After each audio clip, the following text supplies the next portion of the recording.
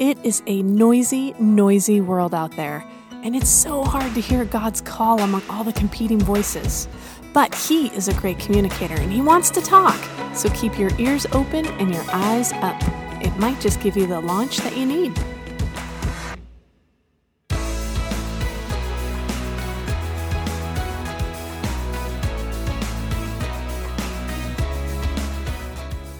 Hey, it's Marisa from the Tower Hill production team. Thank you so much for listening into our Tower Hill podcast.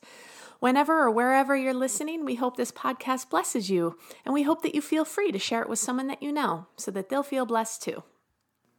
We are in our second installment of the new sermon series called Failure to Launch, and it's all about hearing God's voice. So let's listen in right now.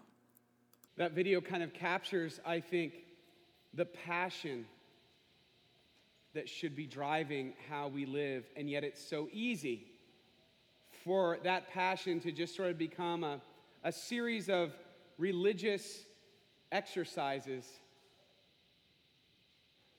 that we feel like is almost like missing something, and we forget that it's missing that thing that drives us, the fact that the grave is empty, He is risen, and that changes everything. We're in this second part of a series that's talking about what are some of the obstacles that prevent us from launching.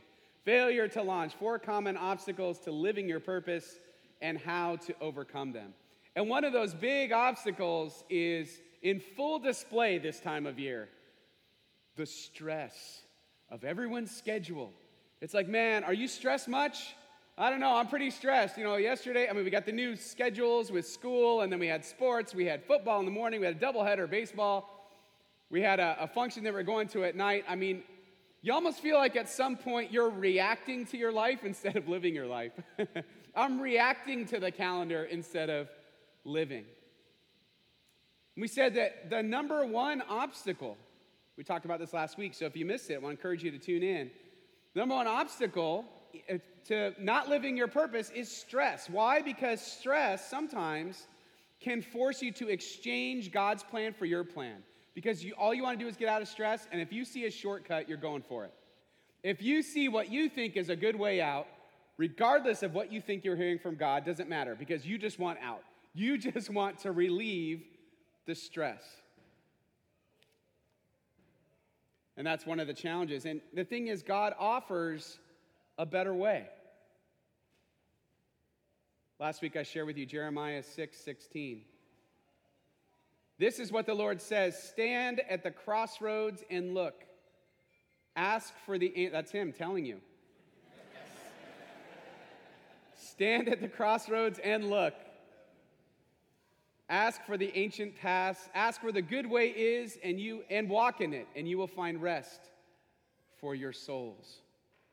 What God offers us is different than what we get from the rest of the world. He offers us rest, a deep, abiding rest. Every Sunday we get up and we say, let's share the peace of Christ with one another. And it's like, oh, hey, good morning, and we shake hands. But I think what sometimes gets lost in that is the profound truth that a relationship with Jesus gives us a peace that is supernatural, that rests on us, that changes how we deal with stress. Not that you're never going to have stress. Of course you are. You're going to live your life. But you approach your stress with the rest that comes in a relationship with God. It's amazing how that happens, that you can actually live your whole life with a sense of inner rest and peace. This is the way that God offers you. Because really, we all have a God-sized hole in our hearts and lives, and we don't know it. And we try chasing after filling that hole with everything and anything else that we think is going to satisfy. And it never does. It only satisfies for a little bit. We think, well, maybe around this corner I'll be happy. And then you're happy for like 5 minutes. And you're like, okay, well then maybe it's the next corner. And the missing thing is that rest for our souls that Jesus gives us. And so that's what we want. We want that rest for our souls, and that's why we want to make sure that we don't fail to launch into our purpose. We want that rest for our souls. But I think there's another reason, and that is to always remember our why. You hear this a lot in business talk lately. Knowing your why. What does that translate to? It's like, why am I doing this job? Well, what's my real reason? What's my real passion and goal and what I want to see happen? Because if you know your why, it's going to help you deal with your what. It's going to help you deal with whatever comes across your path if you know your why. You know how to handle it because you know where you're going. I think we have to do that when it comes to our spiritual lives. We have to remember our why. I'm going to show you a picture of the 10th highest peak in the world. This is Annapurna in Nepal, 26,545 feet. It is a massive, massive peak. A lot of people hike it. And there was an incident in 2010 where 3 hikers became trapped at 22,900 feet. It was because of the weather. And they were trapped there, and there was literally no way for them to get rescued. They were as good as dead. Until 2 men did the impossible. One was a helicopter pilot, Captain, what's his name? He's got a great name. Hold on. Captain Daniel Oftenblatten. Come on, that's a cool name. And then a mountain guide, Richard Lenner. What they did was, if you see on the helicopter, they lowered the tow cable. Richard Lenner was at the bottom of it. They went all the way to 22,900 feet.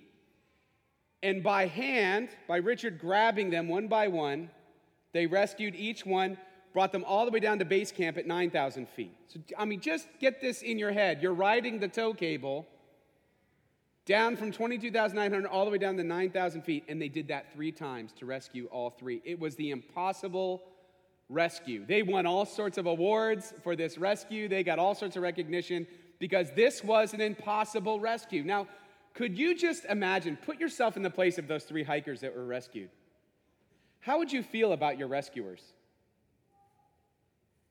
You would do anything to honor them, right? With the rest of your lives. You'd probably name children after them.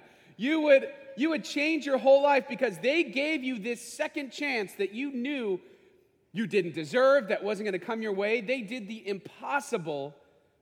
And so you want to make sure you want to live your life worthy of that second chance, of the risk that they took.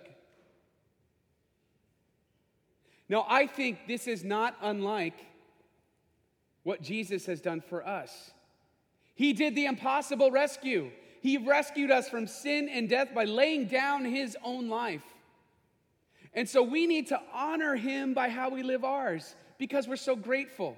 I think that's our why.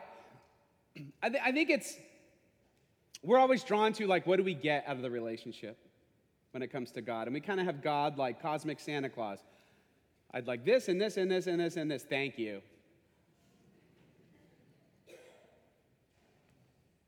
But what if it was more about just honoring him because of what he did for us, impossibly, undeservedly? He changed everything, so we want to live our life accordingly. This is the idea that the Apostle Paul has in mind when he's writing this next scripture I want to share with you. This is Romans chapter 12, verses 1 and 2. He begins with this idea. He says, therefore, basically, because Jesus did this for you and saved you, and it changes everything, therefore, I urge you, brothers and sisters, in view of God's mercy, to offer your bodies as a living sacrifice, holy and pleasing to God. A living sacrifice. One of the things I remember one of my seminary professors said, always stuck with me, says, yeah, but the problem with living sacrifices is they always try to get up off the altar. We have that tendency. But he says that's how we should honor God. We should be a living sacrifice. Translated, we want what God wants. We should be living like God wants us to live.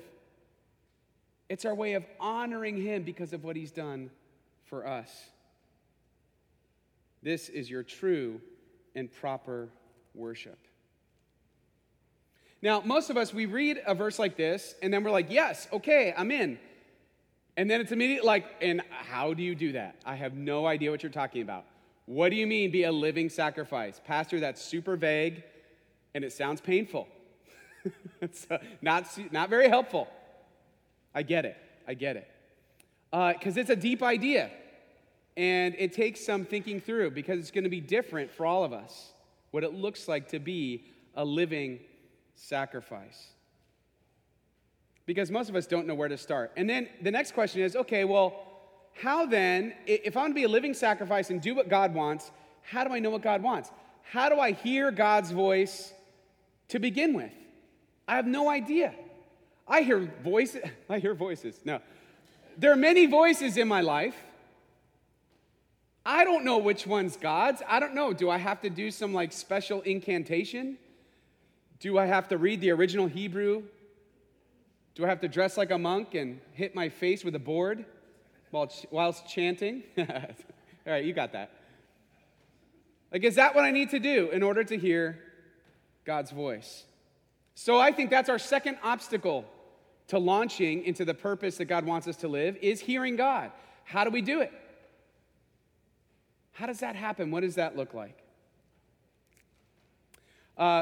Many of you know that I had a really experience of a lifetime this last week.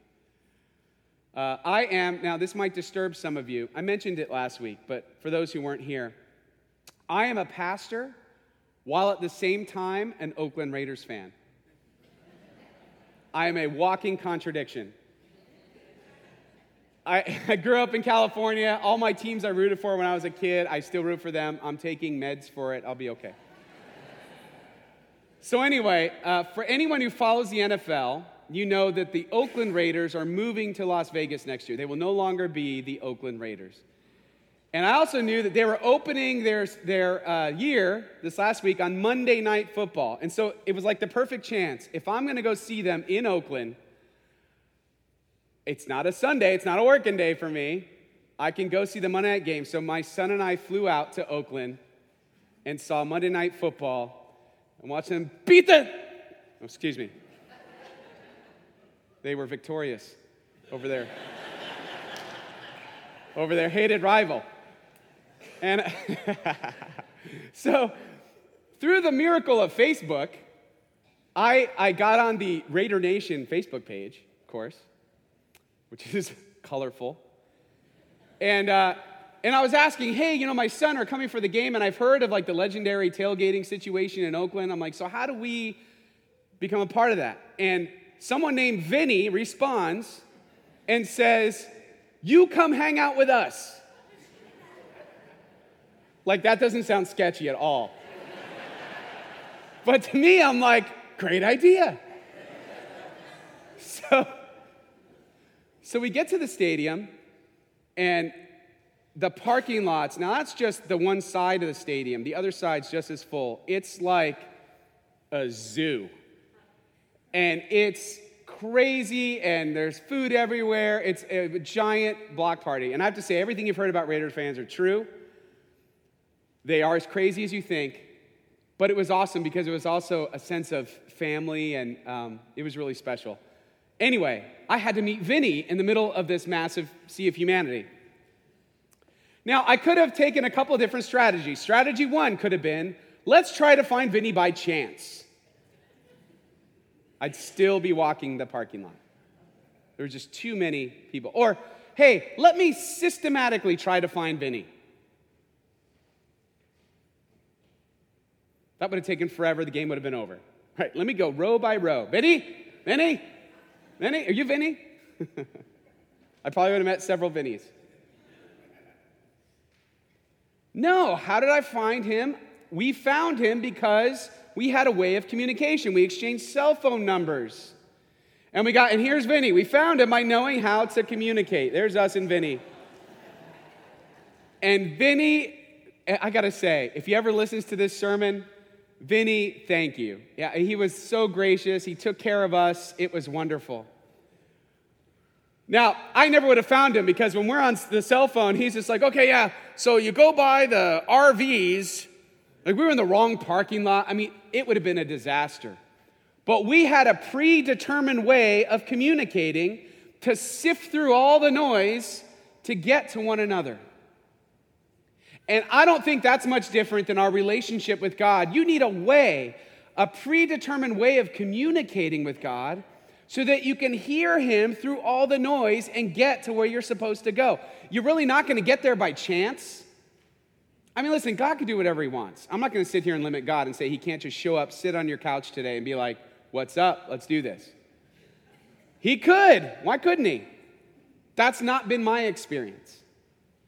My experience has been I've had to listen for him, communicate with him, so that I could weave through the noise of my life and get to where I'm supposed to go.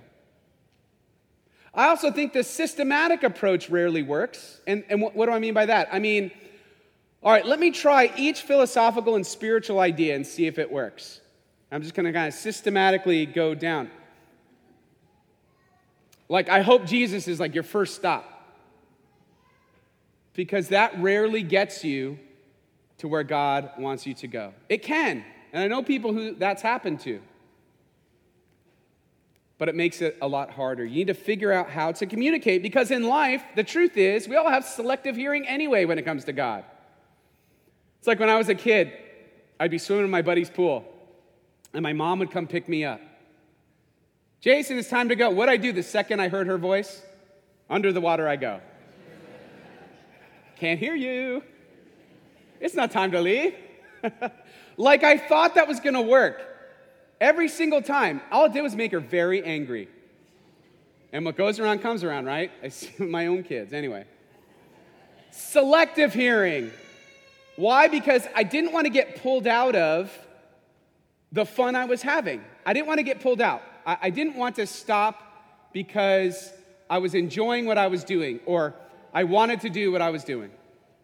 So I'd have selective hearing with mom. And I think we do this with God. We have selective hearing. When things are going great, things are good, God. I'm going underwater. I don't want to hear what you have to say because it might ruin my fun. It might ruin my good thing I got going. You might challenge me, and I don't know if I want that right now, so let me just go underwater for a little while. But then, when things aren't going so well, we are fully out of the pool. God, I will do anything. Say something to me. Right? We are all ears.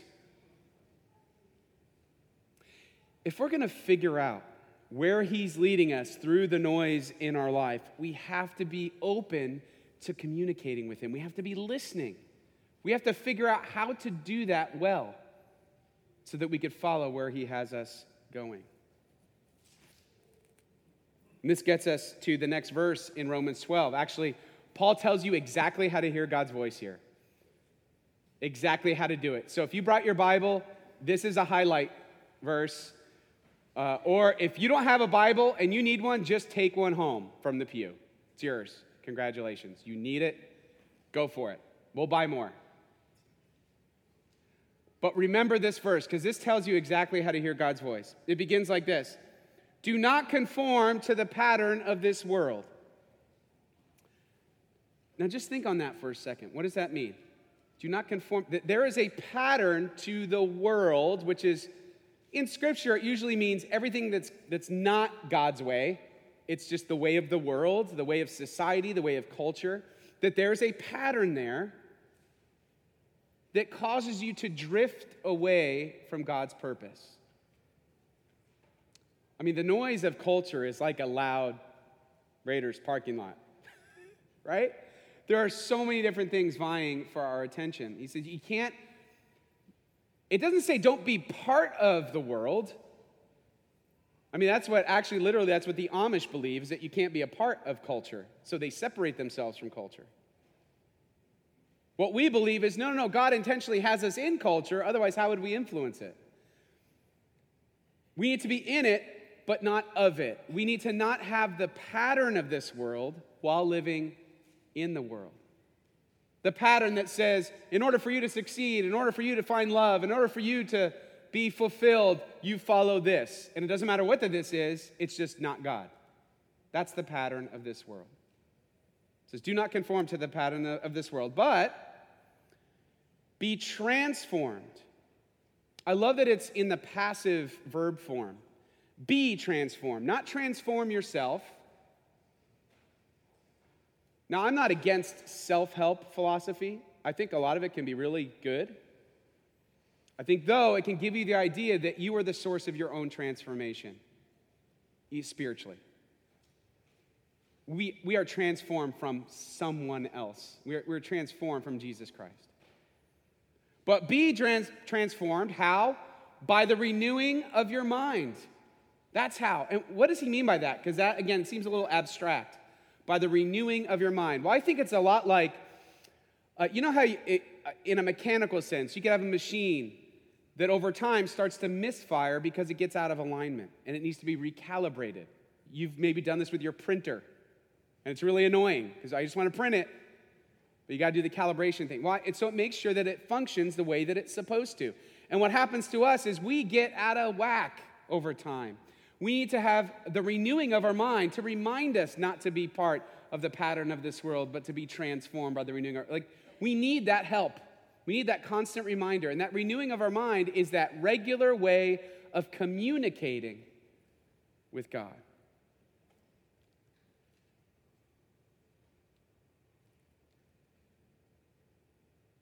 Be transformed by the renewing of your mind. Then, and here's the payoff, right? Then you will be able to test and approve what God's will is. His good, pleasing, and perfect will. If you've ever asked the question, what's God's will? That's how you find it. Let me give you an example. I was talking with a friend of mine this week who is a Christian and a real estate agent as well. Actually, we have a few who come here, real estate agents. And I thought this was a good example because he was sharing a little bit of his journey and, kind of what the world says he should be doing versus what he feels he should be doing. And so let's say you're a real estate agent, and the pattern of this world might tell you, sell a house for the most you can and make the highest commission you can to do right by you. You got to make a living, right? You got to, and there's nothing wrong with selling an expensive house or making a commission. But there's a point I'm going to make in all this. In that the world will say, you are number one. You are number one. So do whatever it takes to make the most. But then as a Christian, you start reading Scripture, and you start praying, and maybe you start feeling like, you know what, that doesn't sit exactly right with what I think God's calling me to do. And this is the process of being transformed by the renewing of your mind. You're checking in with God, you're listening, you're reading Scripture, you're talking with other Christians, you're coming to worship, whatever it is, and you're starting to feel this kind of way that maybe I need to change that a little bit in order to honor God with my life, to be that living sacrifice He wants me to be. You say, well, wait a minute, maybe I should change that and say that my customer is my number one goal, because I hear from Jesus about lifting others up and loving people more than yourself. And the reality is I still have to make a living, but maybe there's a way of making a living while also being a blessing, while also trying to live faithfully in the moment. And a couple comes in and they say, this is our budget, and you only show them homes in their budget. It's like HGTV. It drives me crazy. On all those house hunting shows where they're like, they show them the one that's like $100,000 more than they said they could possibly afford. I'm like, what are you doing? That's not fair. Of course they're going to love that house. It's $100,000 more.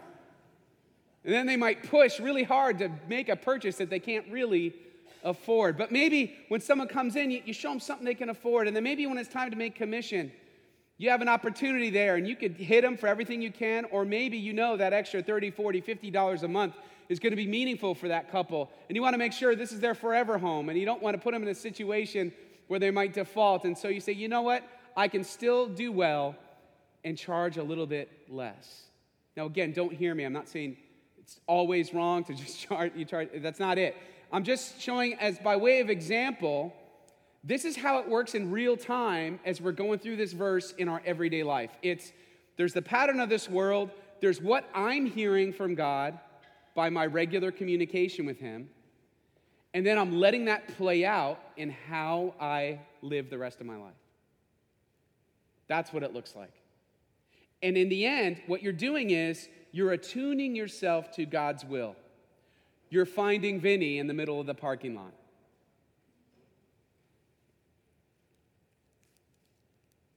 Here's a couple other things that I think are really important. And the first is this: we must not forget our why. Because if you forget your why, it's easy to go back to the pattern of this world. Remember why? Is that we have been miraculously and possibly rescued. We didn't deserve it. We were as good as dead. And we were saved. We want to make sure that we honor him well. And the second is this. We need to study God's profile. What do I mean? Well, in order to find Vinny, I had to know what he looked like.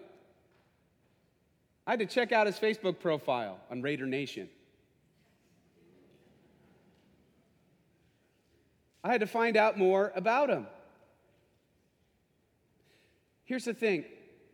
The more time we get to know God, the more we know how to look for him in the crowd. The more used to his voice you get, the more you understand and hear where to find his voice going forward. Jesus actually said this. He said, I am the shepherd and they are the sheep. The sheep know my voice. How do you know the voice of the shepherd? You spend time with the shepherd. And then you can more easily hear his voice in the middle of the noise. And that happens through these ancient spiritual practices or disciplines. These are ways that we make sure we're not ducking our head underwater, but it happens through prayer and scripture study and so many other things, worship and service and fasting and solitude, all these different ways of connecting. And it doesn't have to be the kind of thing where, oh my gosh, I got to spend like 4 hours a day listening to God's word. I don't know who has 4 hours a day. It could be, hey, you know what my goal is? 5 minutes a day for 5 days of just checking in with God, just praying. Like maybe I don't even know what to do, so I'm going to open the Gospel of John and read a couple of verses and see what happens. That's fine. The more you do it on a regular basis, the more you start to hear what God's voice sounds like, and the easier it is to figure out where he's calling you to go, where he wants you to be transformed by the renewing of your mind. Then you will know what his will is. And that's just it. This is a piggyback on the previous one. Number 3, we need a predetermined plan of communication. Listen, if I would have waited until game day to figure out how to connect with Vinny, I never would have found him. We had to predetermine how it was going to work. It's whenever I'm counseling couples before they get married, I always say, it's much better to have the rules of how you're going to fight before you're in the middle of a fight.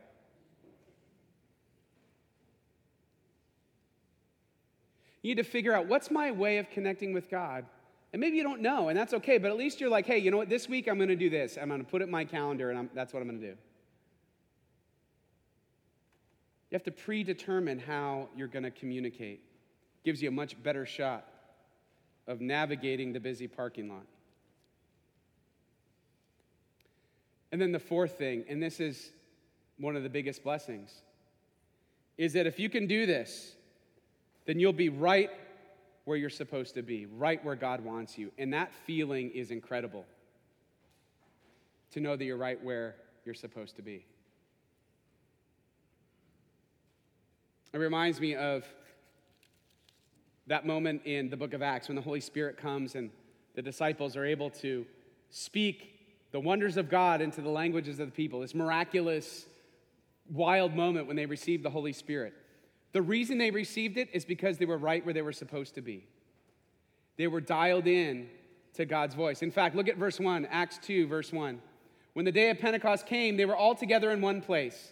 In other words, they were right where they were supposed to be. Jesus left them these instructions. It said, wait here in Jerusalem and you'll receive the gift of the Holy Spirit. That's it. That's pretty simple instructions.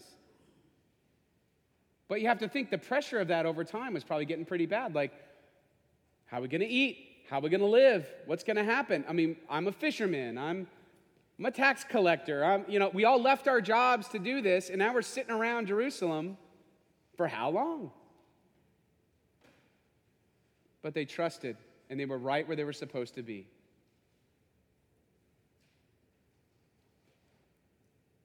How about you? Are you ready to listen? Are you ready to keep your head above the water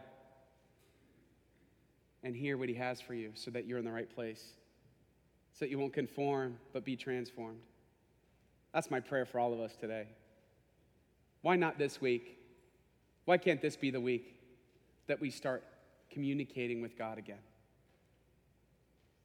I think you'll find once that obstacle is removed, you will be able to launch.